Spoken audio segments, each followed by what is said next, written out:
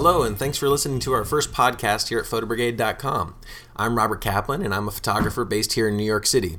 I'm also editor of the Photo Brigade blog, which is a resource for photographers to showcase their work to a larger audience of photographers and photo lovers through social media, with the goal of strengthening the freelance photography industry. We have great features, photo industry-related guest posts, tons of great reviews, and check out what professionals around the world carry in their camera bags in our popular In My Bag posts, where you can price and spec useful camera gear.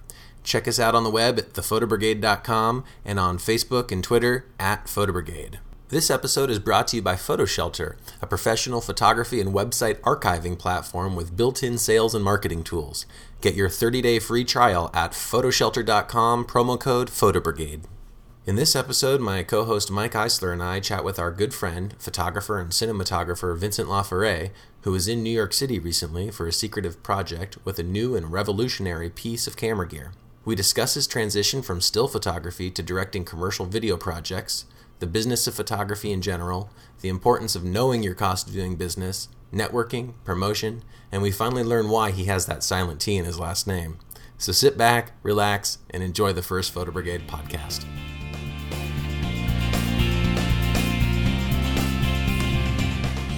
Welcome to the first Photo Brigade podcast. I've got Mike Eisler to my right and Vincent Laforet on my left. Doesn't really matter what side they're on, but they're here. How you doing, Vince? I'm doing good, thanks. You're going to have to speak up because we've only got one mic. High tech, but it's cool. Yeah, okay. At least we got a mic. At least we got a mic. We got two mics. We got two mics. So anyway, why are you here in New York? I shot something pretty interesting over the weekend with a new gizmo that's going to come out in a few weeks, so I can't really talk exactly about what it is. But it's the most exciting thing I've had in my hands since the 5D Mark II. Really? And it's not a camera. That's all What? I can say. It's not from Canon. And it's all I can say. Other than I think it's going to really excite people. Is it a game changer? It actually merits the word game changer. Ooh. I haven't heard the word game changer in about 6 months. So 6 seconds. It's actually a word I'm very reticent to use because it's so overused. I think the 5D Mark II qualifies as a bona fide game changer. I do think this device qualifies as a game changer. So it's pretty exciting. Filmmakers and photographers, but especially filmmakers of all kinds, will really be excited about this. Very cool. So check the blog, check Twitter. Just before NAB, hopefully I'll be able to show something. Vince, tell us your URL for your blog. It's just blog.vincentlaforet.com. That's LAF as in Frank, ORET.com. Now, why do you have a silent T in your name? It actually comes from the French pronunciation of Laforet, and it's actually a little Chinese character, an accent circonflexe, as we say, on the E, because it's an abbreviation for La Forest. Oh. So my name means Vince the of the Forest. The Forest. it The may Forest. or may not be a coincidence, but I've seen a similar pronunciation in Quebecois. So, And just for the record, because Mike has been torturing me for years, I am not Canadian. There's anything wrong with that, but Mike has a special penchant for sending me cases back filled with Canadian flags and paraphernalia just to get under my skin. But I like Canadians, so it's totally cool.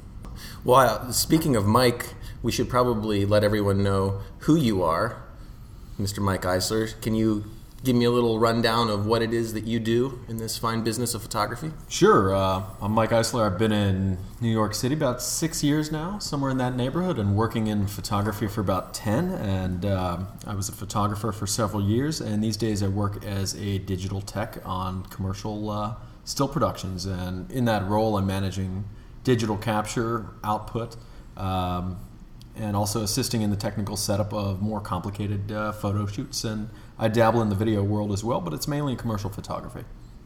So basically that means that you help photographers do their job for them better than they do it themselves. Exactly. I try to make photographers look good, and they put in minimal effort, and I put in maximal effort. And, the client's happy at the end of the day, and that's what matters. Awesome. And I'm Robert Kaplan. I am a photographer based here in New York City and the founder of photobrigade.com, thephotobrigade.com. You guys should all check it out, as this is probably where you're listening to the podcast anyways, but that's okay. Vince is laughing at me because I don't really know what to say next. That's totally cool. I should mention that I worked with Mike for years. I've known him pretty much since he came to New York. And he is kind of my go-to guy for tech stuff and has always been my aerial colleague with me in helicopters and pretty much all the big aerial flights I've done. Logistics and safety and that's a fun partnership that we have on the first broadcast that we get to talk about is that Vince and I have spent many years together working on shoots, and we've probably done a couple hundred hours in the back of helicopters all over the world, and so we kind of get together and reminisce about these sort of things. Because what happens in the back of the helicopter stays in the back of the helicopter. I don't want it. No, don't need to hear anymore. It's fine. But he actually was part of Reverie when we first did the first 5D Mark II, and he was on Mobius as well. Were you on Nocturne as well? I was not on Nocturne, but I saw the product. Yeah, so, Anyways, what do you guys want to talk about before? Well, I was thinking that we could talk about maybe your transition from still to video. Sure. Because when I met you here in New York City, I don't know, it's been 8 years now since I've moved here, which is pretty crazy. Yeah. You were a staff photographer at the New York Times. Mm-hmm. You helped mentor me, and I very much looked up to your work as a photographer, and many people still do, but nowadays you are known as a cinematographer. So I guess my question to you is, how much work do you do now, stills versus video, and do you prefer one or the other? And we'll start there. Sure. I mean, I love both. I will always love photography. In fact, I'm getting back into it. Last year I did 2 commercial still shoots and 1 editorial shoot. Everything else has been commercial directing. Some cinematography, but less and less, although I'm more open to doing more. Just a question of focusing. It's hard to be a photographer, a director, and cinematographer and really pursue all 3 of those avenues because they are very different types of disciplines with very different types of skill sets. But basically, when I've shot with the 5D Mark II, I was propelled into filmmaking, and the first things I did was DP, or be a cinematographer for other people, on several really cool projects. And then I found that I really loved the storytelling element of it, working on crafting a better story, scripting, working on all the other details that a cinematographer would not. So just concentrating on only the visual was fun, but it wasn't as stimulating to me as concentrating on everything from wardrobe to location selection, music selection, editing, grading, you name it, the whole process. And that's why I really love ultimately directing. And with your change from being an editorial photographer from the New York Times to working as a commercial photographer in New York to working in the world of movies and video out in California, do you feel that when you work on the larger productions, lots of people, complicated situations, it's enabling for your creative vision or it's constricting for your creative vision? Well, it's tremendously enabling. I mean, the beauty about film versus still photography is that there's this culture in still photography that the photographer has to know everything.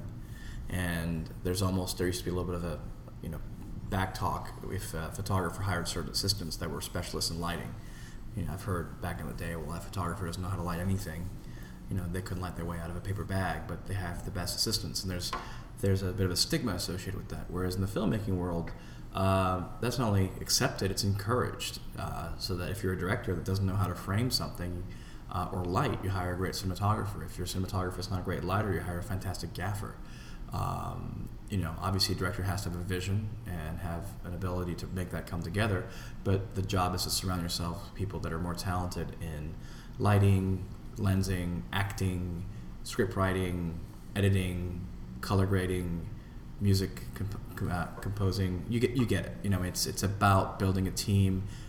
It's kind of like being a CEO of a company, and you surround yourself with people that are smarter than you, that have more skills in their specific areas, and you're kind of the leading the orchestra, if you will, as the conductor. Mm-hmm. And it's very accepted, and that's why it really expands your possibilities visually. I don't know, even though I started in 3D, I don't know how to do VFX. Mm-hmm. I don't want to learn how to do them. I'd much rather hire a very talented VFX person or team to help me enhance my vision. Mm-hmm. And with that said, you miss the spontaneity of walking out the door with a camera and finding moments, as opposed to complicated setups where if you want to change your framing, it involves a team of people making adjustments. Absolutely. I mean, that's the biggest lesson from going from photography to film, is that you can afford to be a photographer who walks out your door with one camera, one lens, or a few, not really knowing what you're going to see, i.e. a street photographer, photojournalist, a landscape photographer, and be a very reactive person. It's always best, I found, as a photographer, though, to have some sort of idea and goal and mission. Whereas as a filmmaker, especially if you're doing narrative stuff, you have to really prepare and have a script and cast and find locations, because the teams are bigger and they tend to need permits, parking spots, logistics. It's more expensive, so you have to really plan things out so you don't waste time. You can't show up at a building and find out that they close in half an hour and you've got 15 or 50 people with you. So it's just a different process. It's a very proactive and a very much of a having a vision and finding ways to make that come to life versus reacting to a beautiful shard of light going across the street and waiting for someone to step in to that shaft of light to make a beautiful image. Mm-hmm. That's cool. I remember in a lot of your speeches that I've heard you speak at different expos and whatnot, you have a slogan or something you always say saying, "Keep it simple, stupid." Mm-hmm. And I always took that to my photography, keeping things very simple. And now I notice a lot in what you do in video, mm-hmm. the simplicity is gone. I mean, you're doing some really high-tech stuff now. Mm-hmm. Do you still try to keep it simple in regards to your videography? And also, what aspects of your still photography have you taken to your video work? Well, even though it's relatively significantly more complex on general on any set that I'm on, because there's a number of people involved, I still have, I believe very much in the KISS principle. In fact, when I first started in video, I was always the one who brought all this gear, and Mike can attest to that. He came to me right after a reverie to Hawaii to shoot this Jamie O'Brien short film that never never really happened. And we had so much gear that we would not only spend so much time prepping stuff and kill ourselves doing that because it was all prototypes, pieces wouldn't fit. But at the same time, as a director, by the time I got on set, I'd made two big mistakes. The biggest one was being mentally exhausted by having concentrating so much on the gear and technical stuff that it really does take a toll on your brain. That by the time you come on set, you're exhausted. That's a big lesson for people to learn, is to make sure that they pace themselves and they surround themselves with a team, with producers, etc., line producers to help you with the logistics, and people like Mike to help you take care of the camera. The reason I hire someone like Mike is I know that if I give him a camera and some specific ideas of what I want to do and say, make sure it works, I can trust him to go away with that camera, and when we get back on set, it's going to work. I can probably figure out 80% of what Mike does, but if I put my mental energy there, I'm not going to be doing the important stuff, which is what a director should be doing, which is, the broader picture. The other big mistake that I made was that instead of prepping as a director about my vision and a shot list and all the stuff that you need to do as a director, I was prepping gear, and that was a big mistake. And we left Hawaii with some gorgeous footage, but no real story. Mm-hmm. And that was kind of a rookie mistake. I went in there thinking I could kind of do a documentary style. But the reality is we were trying to shoot with Red Ones at that point, and Canon 5Ds and helicopters, and there was just so much technical stuff that we buried ourselves. And then on top of that, we could have still pulled something off that was quite nice, but on top of that, Jamie had some personal issues with his girlfriend and stuff like that, and we had horrible weather. We had 5 sunny days out of 3 weeks and 1 or 2 days of mediocre waves. So it was a great lesson. I mean, it was a very trying lesson. Or experience for me, but I'm glad I went through it early and kind of got a different perspective. So now I love to grab a camera and just walk out the street and shoot. It's very liberating. I recently went to Death Valley with just one camera and a few lenses, all by myself in the middle of the night shooting. There's nothing more freeing than that. There's still that magic of photography that will always be there for all of us. And we spent some time touching on gear. I just had another quick follow-up to that. Your blog is very popular with equipment reviews and new gear that's coming out, new technology. Mm-hmm. Maybe 10 years ago we had the iMovie revolution, DVX100 came out. 5 years ago we had the HDSLR revolution, and that took off. And in recent years we've seen a lot more accessories, different stabilizers, different jib systems to enable the filmmaker to move the camera, to capture audio better, and it's all really lowering the price point and barrier for entry for this sort of thing. Mm-hmm. What do you think is the next revolution that we're going to see enabling filmmakers? It's a more complex one. I think stabilization is going to be one. There's a lot of things coming on that front. But I think the real issue right now is that we need to find a way for filmmakers to connect directly with their audience and be able to monetize what they do. So distribution, possibly. Digital distribution, whether it's Apple TV, Hulu, Netflix, some other service, Vimeo, pay-per-view, that allows independent filmmakers to not only produce content and monetize it, but also to kind of find their audience and realize there's 300,000 people who want to see zombie movies that they make, and they're all willing to pay $3. And guess what? You've got $1 million budget to shoot your next film. You don't have to go to a studio. You don't have to get financiers. All the pressure and the rigs. That's a courtesy of NYPD or FDNY outside there. But that's the next revolution for me. Is we have all this social media with all this content, but no one really seems to know where it's going or how we're all going to make it. Because the beauty of the HDSLR revolution is that it enables John Smith out of Omaha, Nebraska, a 12-year-old kid, to be discovered because he or she had access to an affordable camera, and they're a brilliant person, and they don't have that barrier of entry of having to go to film school to get 16mm film and processing, and pay $250,000 to attend that film school to shoot a few shorts in the entirety of their education there, which is ridiculous. At the same time, the problem with the accessibility is that we all think now that we can be filmmakers. I own a 5D Mark II, therefore I'm a cinematographer. I own a Leica M9, therefore I'm a photographer, photojournalist. And it's a bit of a disease of this generation that if you think you buy the gear, you can have the access. It does not give you the skills to do it, though. So the good news is the cream still rises to the crop. The bad news is it's definitely putting a lot of pressure on making it as a living, as a photojournalist, as a commercial photographer, as a filmmaker, DP, you name it. Because the more affordable things become, the lower the barriers to entry are. And of course, business is about supply and demand. And when you have a lot of supply and actually decreasing demand, because films now are making big films or very small films with nothing in the middle, it puts a lot of pressure on people. And with that barrier for entry being lowered, how do you think clients' expectations are changing when they see that they can go out and buy a 5D and a stabilizing system and they have Final Cut Pro on the computer for $299, justifying the cost of your creative vision and why it costs 10 to 100 times more than it may cost them to go out and shoot it themselves? Do you feel that that's getting You've got to have difficult? a creative vision. That's the thing, is you got to have a clear view, a clear style and vision that's palpable. Spielberg or Coppola or Scorsese or Terry Gilliam have a clear voice, as does Oliver Stone or Ridley Scott. So they're branded, with that type of voice. It's harder for other younger filmmakers to get there. And the high-end clients tend to appreciate that and know what they're doing, and they tend to continue to hire talent and value it. The medium, a little bit less so. And the low end, most don't know what quality is. They just want to get that thing up, and they've got this budget of X, Y, and Z, and make it work. And the problem is that's the biggest part of the pie, is the low end.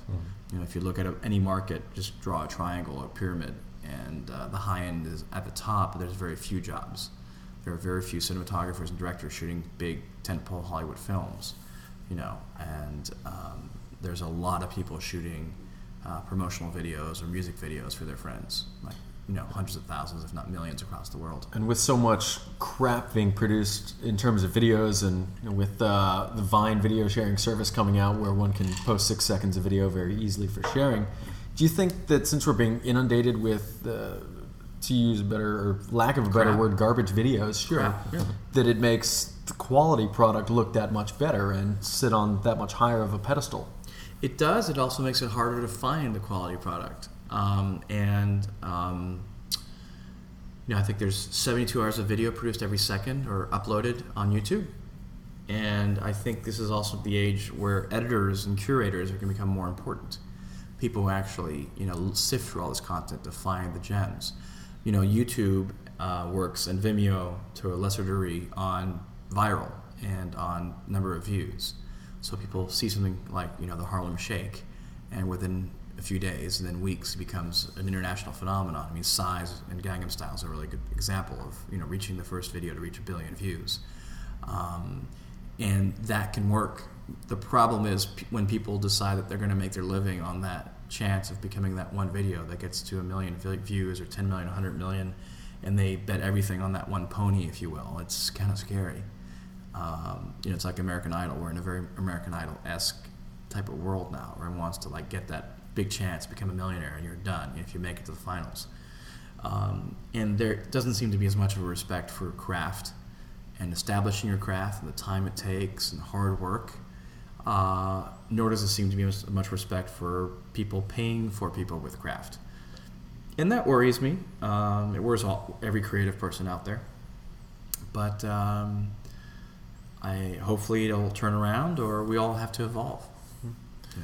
So what about those that want to get into the business of photography and videography?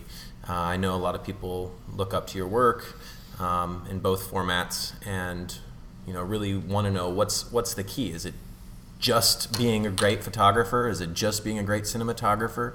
Do you have to be a great businessman? And with the rise of social media, Twitter, Facebook, and so on, do you think that those play a big role in so on? Yeah. Yeah, I mean, on a basic level, if you're a genius filmmaker or photographer and a terrible business person and a terrible social media person, you're still going to make it. So if you're just that amazing and good and have those great ideas, you don't have to have the rest. For most of us, though, that live in the real world, you've got to be a good artist. You've got to be a good business person who's responsible. You need to know what your cost of doing business is, which is basically you take all of your costs for the year for your cameras, insurance, CF cards, Photoshop subscription, laptop, and then your rent and all that fun stuff. Just add it all up and divide that by about, let's just say 200 days for the year, which is what most people work. And that's your break-even cost of $200, $300, $500 a day minimum for most people that are in this business, if not thousands. I remember you doing that for me. Yeah. Back when I first moved here, you sat down at your computer and you told me all the same stuff. It was really helpful and it's such basics. I did it with someone last night, in fact, who's starting a fashion business, and I said, "What's your cost of doing business?" She's like, "What do you mean?" And I just broke it down for her, and it's such a simple thing once you get it. It's obvious, but none of us do it because we're not taught to do it. And then every time someone calls you and your cost of business is $250 a day, and they say, "I've got a $200 assignment for you," you're losing $50 that day. You're going in the red. Or they have $1,000 for a 5-day shoot. You're going to go in the red on that. So unless you can find ways to monetize that content after the fact, you're losing money. John Harrington's obviously been a big proponent of doing the calculations of cost of doing business, and I've read recently that a lot of people have been doing their calculations and they're failing to see the need to tack on a markup, or rather they overlook that. So they come up with a cost of doing business of X dollars, they start charging the client X dollars, and the business never grows. I mean, you should have development in there, you should have advertising, you should have future projects, personal projects built in. And profit and retirement, of course. And God forbid, retirement, and people forget taxes. The big one. Oh, it's coming up. It's coming up. If you were a corporation, it already came. And, I had my documents sitting on the table when you walked in. Yep. Exactly. And that's kind of the point, is that it's a complicated thing. And then suddenly when someone says, "Hey, I'll pay you $100 to go shoot this game," you realize, well, just to go out cost me $300 to $500, or if you have an employee or two, it might be $1,000. And you got to explain to them, this is what it costs for me to update my cameras on a not crazy schedule. I mean, I'll keep them a little bit old, but add up all those lenses and those batteries and CF cards and cords and cables and cell service, and you'll see how much you're spending. And the flip side of that is some people say, well, what if I had nothing else going on that day? Isn't $100 better than nothing? And can you speak to that? I mean, my point of view is that once you get paid $100 from that one client, the rate's never going to go up. Well, one of the hardest things in business is once you establish a certain rate, and it's a low rate. Let's say I've had a lot of friends, people that I mentor, call me and said, "Listen, I just did this job for this fashion company, and they paid me $1,000. And I was like, "For what? To shoot it? To edit it? Is it a usage fee?" Like, "What do you mean?" I'm like, "What were the terms of that $1,000? Do they own the footage? Do you own the footage? Can they use them in anything they want? Can they put it on a billboard in Times Square? Can they put it on TV around the world? Or do they just pay you for your time and you're going to negotiate that after? Like, what do you mean? And I'm like, okay, let's just, this is what the business is. Depending on the usage, you should have different rates. Now, you've got to realize that once you charge $1,000 to do something that, let's say, takes you 3 days to shoot and 5 days to edit and do music, and then another 5 days to get up on the site and work with the client, etc., and do revisions, you've put 15 days of work into that $1,000, and selling that $1,000 is less than $100 a day. And then you go back on the next project with the same client and say, well, I did my math, I realized I was stupid, and I can't work for less than $100 a day, so I now need to charge you $10,000. And they're going to look at you like you're crazy. And it's your fault, it's as much as theirs. Because you did the last job for $1,000, why do you want $10,000 now? What happened to your ego?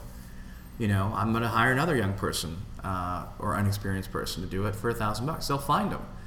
And you're going to have a very hard time talking your way out of that. And yeah, I'm on both sides of like sitting home and doing nothing versus taking a job that's not profitable. But what I will say on record is that I will never take a job that I lose money on or it's not profitable, it's not equal to my rates, unless it's an incredibly cool creative opportunity or has a lot of potential in other ways. Mm-hmm. So, if it has a potential to do the short that I did this weekend, I didn't make a dime off of, but it has a great potential to get 1 million views or more. And I write that off at my company as a PR expense. Mm-hmm.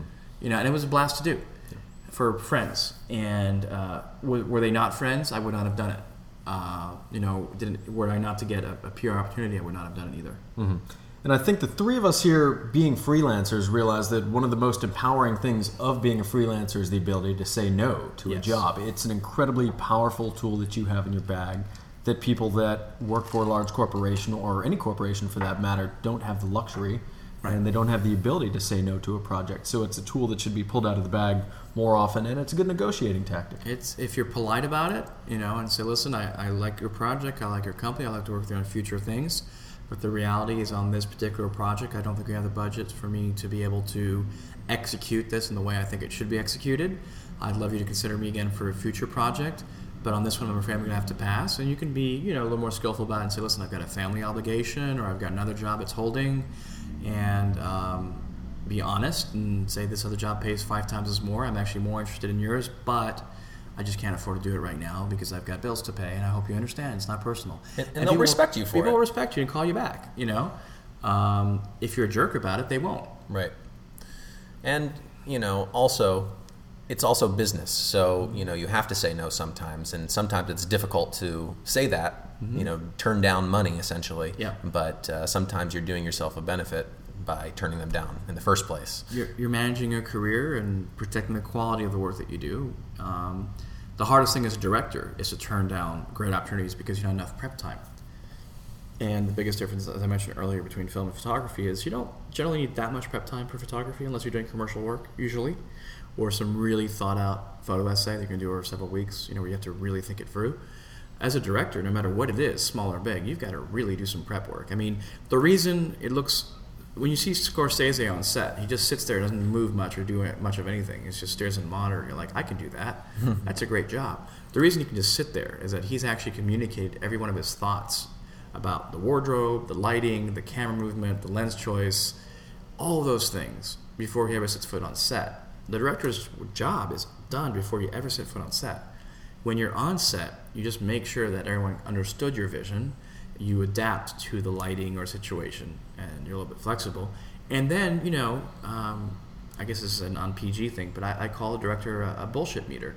He's the only person, or she's the only person that's watching that monitor on set that is saying, would I buy this if I were the audience member? And that's pretty much what you're doing, because you've already communicated and hopefully rehearsed with your actors and your camera operators, and you can give direction there. But the point is, you're just staring at that monitor saying, is this what I was thinking of when I started this a month ago? And will the audience like it? Do I buy the performance? And that's why the job looks really easy when you see directors on set. No one shows you the stuff, with the budgets and the decisions you have to make. I mean, you make 1,000 decisions a day on a regular basis as a director. Mm-hmm. And I think we touch on that a bit in the still photo world when you look at a producer of a still photo job, which is a wholly overlooked job that people really don't think about on commercial still productions. When one sees a still photo producer doing almost nothing on set and everything running smoothly, it's easy to overlook all the hard work that went into it to make the production run smoothly, and that's a really similar That's what you want to see, because if they're running around on set, putting fires out, it's because they didn't do their job before they got on set. It should be a very smooth operation where not only did you prepare for everything that is happening, but you prepared for all the things that could go wrong, and you're ready for them. And that's why we're all professionals. That's why people pay us a lot of money, because it's good to have lights on standby when the clouds come out of nowhere. You know, the shoot we had this week, the forecast the entire week prior said rain and snow on Friday, clear on Saturday. Guess what? It was clear on Friday and rain and snow out of the blue on Saturday. You know, and you've got to be ready for that and have plans and turn on a dime and not stress out, because you can't control the weather. Right on. So I guess let's move back and talk to some of the folks that are listening that want to know a little bit more about things that they can do to help themselves, find a career in photography or cinematography. A lot of you mentioned promotion, promotional tools. What are different things like workshops, like expos and networking that you can do that can really help your business and help you become a well-known photographer? Sure, but before we go to that, let's go back to that 1 second. Sure. I think we're in an age where, as we just mentioned earlier, there's so much data or movies or photographs out there, so much content, media, that how do you rise to the top? And it's a very simple answer, actually. So it bears mentioning. Good ideas. Good ideas. You need to have good ideas as a photographer or a filmmaker, and then know how to execute them. If you can figure those two parts out, get some original ideas or find original ideas. You don't have to be a screenwriter as a director. You can see a book that you like or a short story and have it adapted for the screen. Spielberg has written almost none of his films. He did Close Encounters, but the majority of his films are adaptations of novels or other movies or books. Or stories, and that's a very key point. You don't need to be a naturally born story writer. You definitely have to be a good, naturally or well-trained storyteller. So keep that in mind. As a photographer, same thing. I mean, I meet young people all the time, and I cut to the chase. Say, what are your ideas? What do you want to do? What's going to differentiate you from everyone else that's surrounding us right here? And most of them can't answer it, and I couldn't answer it at their age either. But these days, back then it was easier. These days, you really have to know what you're doing. So that's number one. If you've got good ideas and you can find a way to execute them well, you're going to be doing really, really well. So, especially as a filmmaker. Now, all the other stuff, the promotion, etc. First of all, it never hurt to go to a workshop or to a talk or to assist someone. You just soak in information. You learn stuff. Go to fields that are not yours. So if you're a fashion photographer, go to a photojournalist workshop or vice versa, just to see the world from a totally different perspective. It really helps as well. And I always tell people to study their failures, not their successes. When you make a mistake, study why you made that mistake and make sure you never make it ever again. That's really smart, yeah. I never got anywhere by staring at how good my good pictures were. I stared at the ones that didn't work. And you have certain rules, and if you never make a mistake more than once, you're going to really rise to the top. Like, simple stuff will kill you every time. Going to bed with batteries that aren't charging, you will get that call the next morning that, the World Trade Center is on fire the first time. Not the Twin Towers, 9/11, but before that. Things happen like that. They never happen when it's convenient. And if you don't have the discipline to, no matter how tired you are, if you went out partying that night with your friends after the shoot, you've got to have discipline to always charge your batteries and have fresh cards and free hard drives. It's simple stuff, because that will kill you. That's one of the things I do remember about you, having to, when I assisted you on different things, making us take all your gear out, charge it up, clean it up, you never have it ready for the next shoot. Yeah, because you're not going to have time to do it for the next shoot. You're going to be scrambling to do other stuff. Then comes the social promotion. So I hate going to workshops. I tell you, you've got to have a Twitter account. You've got to have a blog. You've got to do mailings. Because guess what? If you don't have anything interesting to say, you're wasting everyone's time. You're just adding to the massive crap out there. And Mike mentioned earlier my blog and gear. I've done a lot of gear stuff on my blog. There's a section on there called the My Gear section. So if you go to my blog on the right, there's educational resources, and there's gear section where I list every piece of gear that I use and I explain why. It's the most visited part of the site. And again, that's blog.vincentlaforet.com /mygear, all lowercase, one word. slash again, or forward slash, whatever, backslash. Let's get those weird. You screwed it up now. I screwed it up. But the point is, if you want to know about audio or about tripods or sliders or lenses or cameras, it's all there. I've stepped away from the gear part on my blog because as I've grown as a filmmaker, I realized more and more it's not about about the gear. It's about the ideas and the storytelling aspect. So now my blog is focusing a bit more on my experiences and the knowledge I learned, because guess what? It's not because people don't want to know about gear. They still do. Even though I put it out there, there's people every day getting into this. You can't forget that. But I don't want to write about it. That's the truth. So if I keep doing it and I keep writing about something I don't want to write about or doesn't interest me, I will lose my audience. Mm-hmm. I have to keep writing about what I'm interested in writing about, so that's a pleasure to me.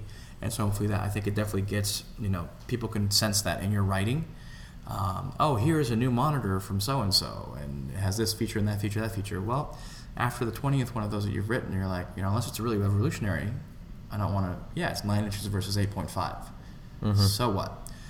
Versus, hey, I went to see The Hobbit, and I saw it in 48 frames a second, I saw it 24, I saw it in 3D and non-3D.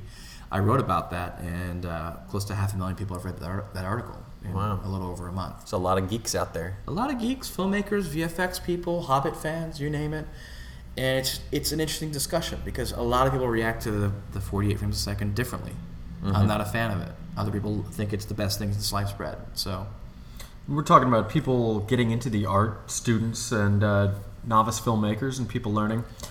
What percentage of their resources, be it time or money, do you think that they should dedicate towards focusing on the equipment versus focusing on the craft, learning versus buying, rather? I think in an ideal world you buy nothing because it's expensive. You rent, especially in the film world. Buy a 5D Mark III or whatever and a lens, so you always have a camera with you.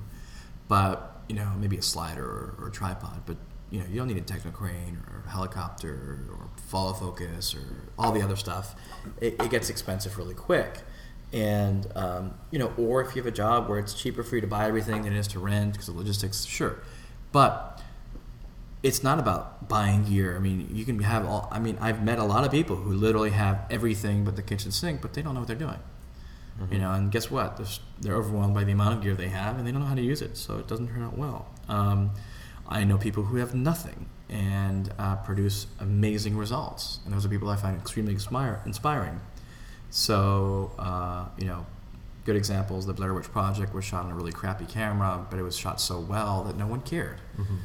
Paranormal Activity, same thing, was done very small, budget type stuff initially, and had a huge return. So I'm not saying you should always do that, but don't let the gear stand in the way of you actually just going out and shoot. And this touches on our earlier story about Hawaii, where we're bogged down by equipment and that really hampered the production. So that's on the higher end scale, and the lower end scale that can hamper people's creative abilities as well. People use it as a crutch. Mm-hmm. Say, I don't have this lens, I don't have access, I can't get to this building, the weather's not nice.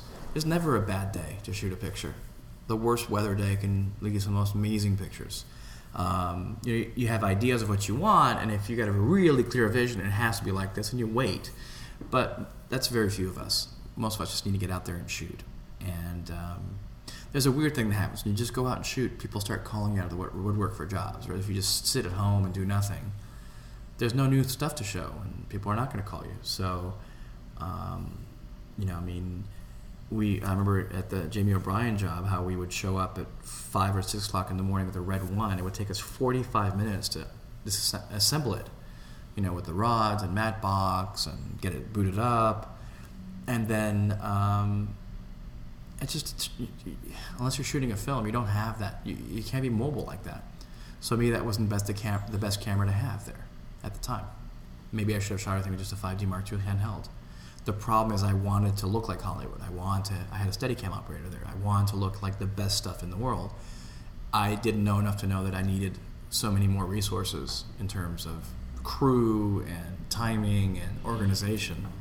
Because the truth is, while we did try to organize it, the surfer would say, the waves don't work well, we're not surfing today, we're going to go scuba diving. And you and I had spent the entire night and morning prepping a Steadicam, and he said, well, let's go scuba diving. You're like, well, we've got to unmount the Steadicam to get an underwater housing, which you would do, and he would change his mind again, and we nearly would have conniptions and nervous breakdowns. because the water wasn't clear. You would go in the water and say, "Oh, there's no visibility." And that's a danger of filmmaking and gear in general. So it's important to know that everybody makes mistakes. Everybody learns from their mistakes. Even you at your level, everyone should know at their level that they're going to make some mistakes, but they need to learn from those mistakes. And know what you can and can't do. On the short film I did this weekend, the lighting's horrible. There's no lighting. But given what I was shooting and the budget and crew I had, I knew enough not to try and light it. We brought some light panels to have a little fill here and there, but you've got to realize that trying to light that job that I did this weekend would have killed us. We would never have made our schedule, given what we were shooting.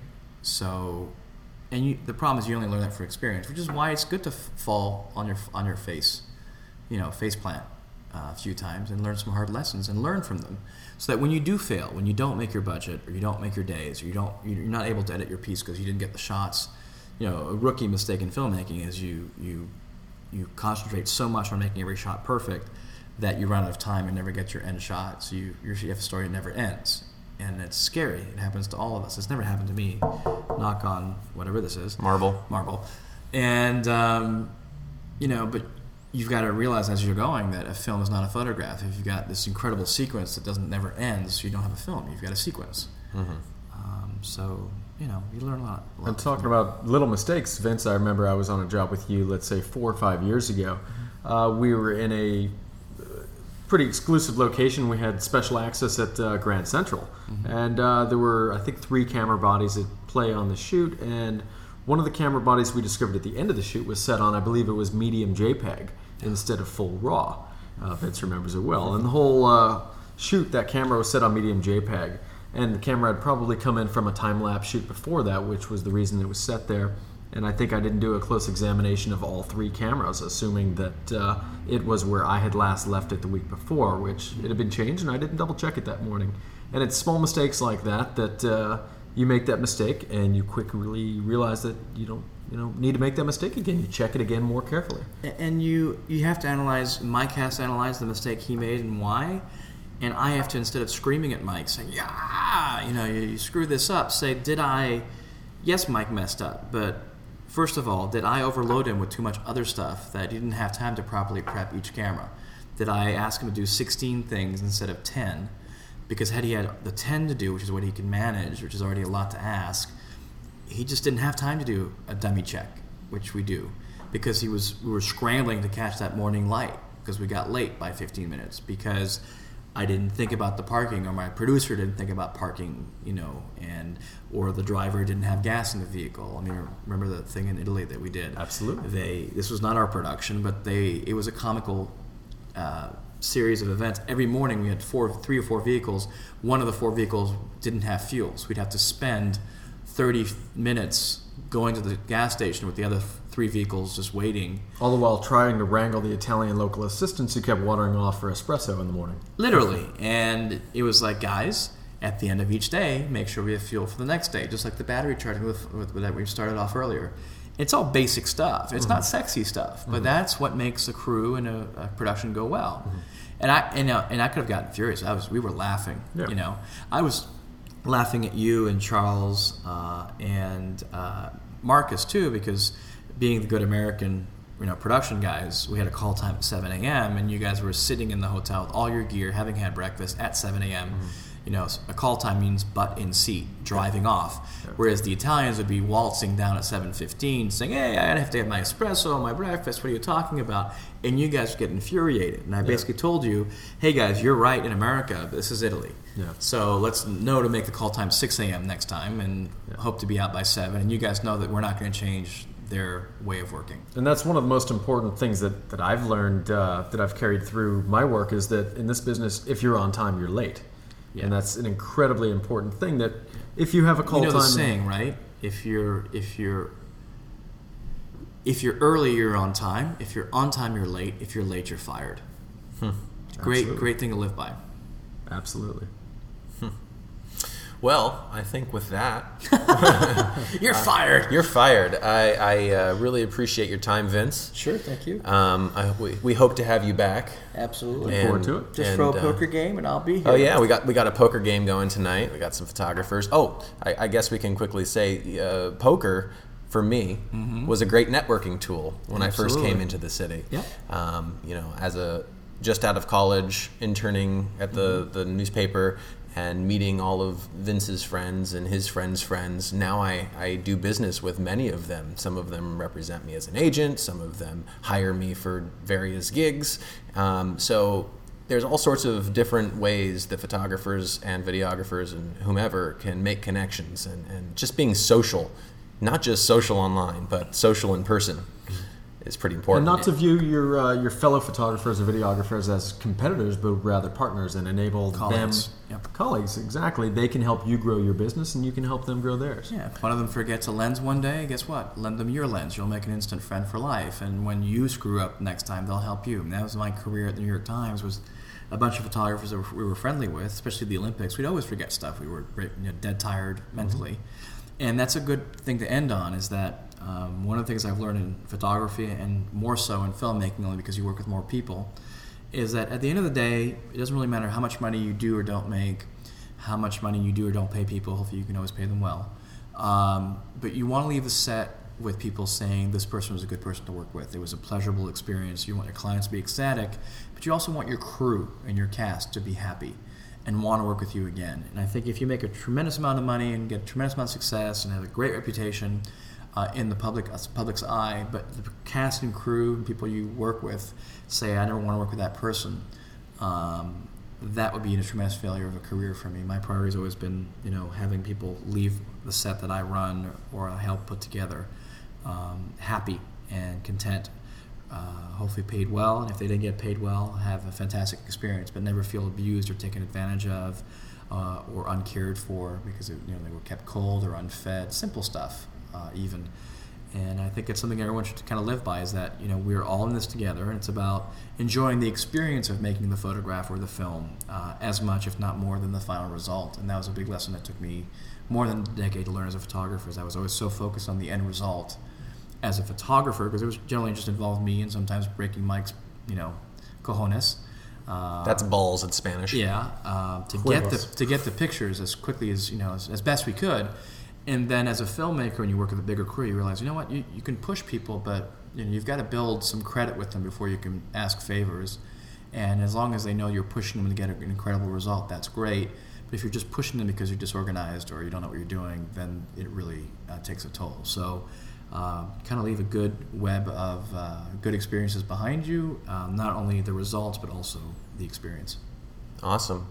Well, thanks, Vince, and thanks, Mike, for being with us for our first Photo Brigade podcast. And you can check out Vince's website at blog.vincentlaforet.com. That's with the silent T. And check out thephotobrigade.com for more cool photo-related stuff. And Mike, what about you? Do you have a website you want to promote? You can visit me at mikeeisler.com or follow me on Twitter at Mike Eisler. At Vincent Laforet. At Robert Kaplan. All right. See you next time, guys. Thank you.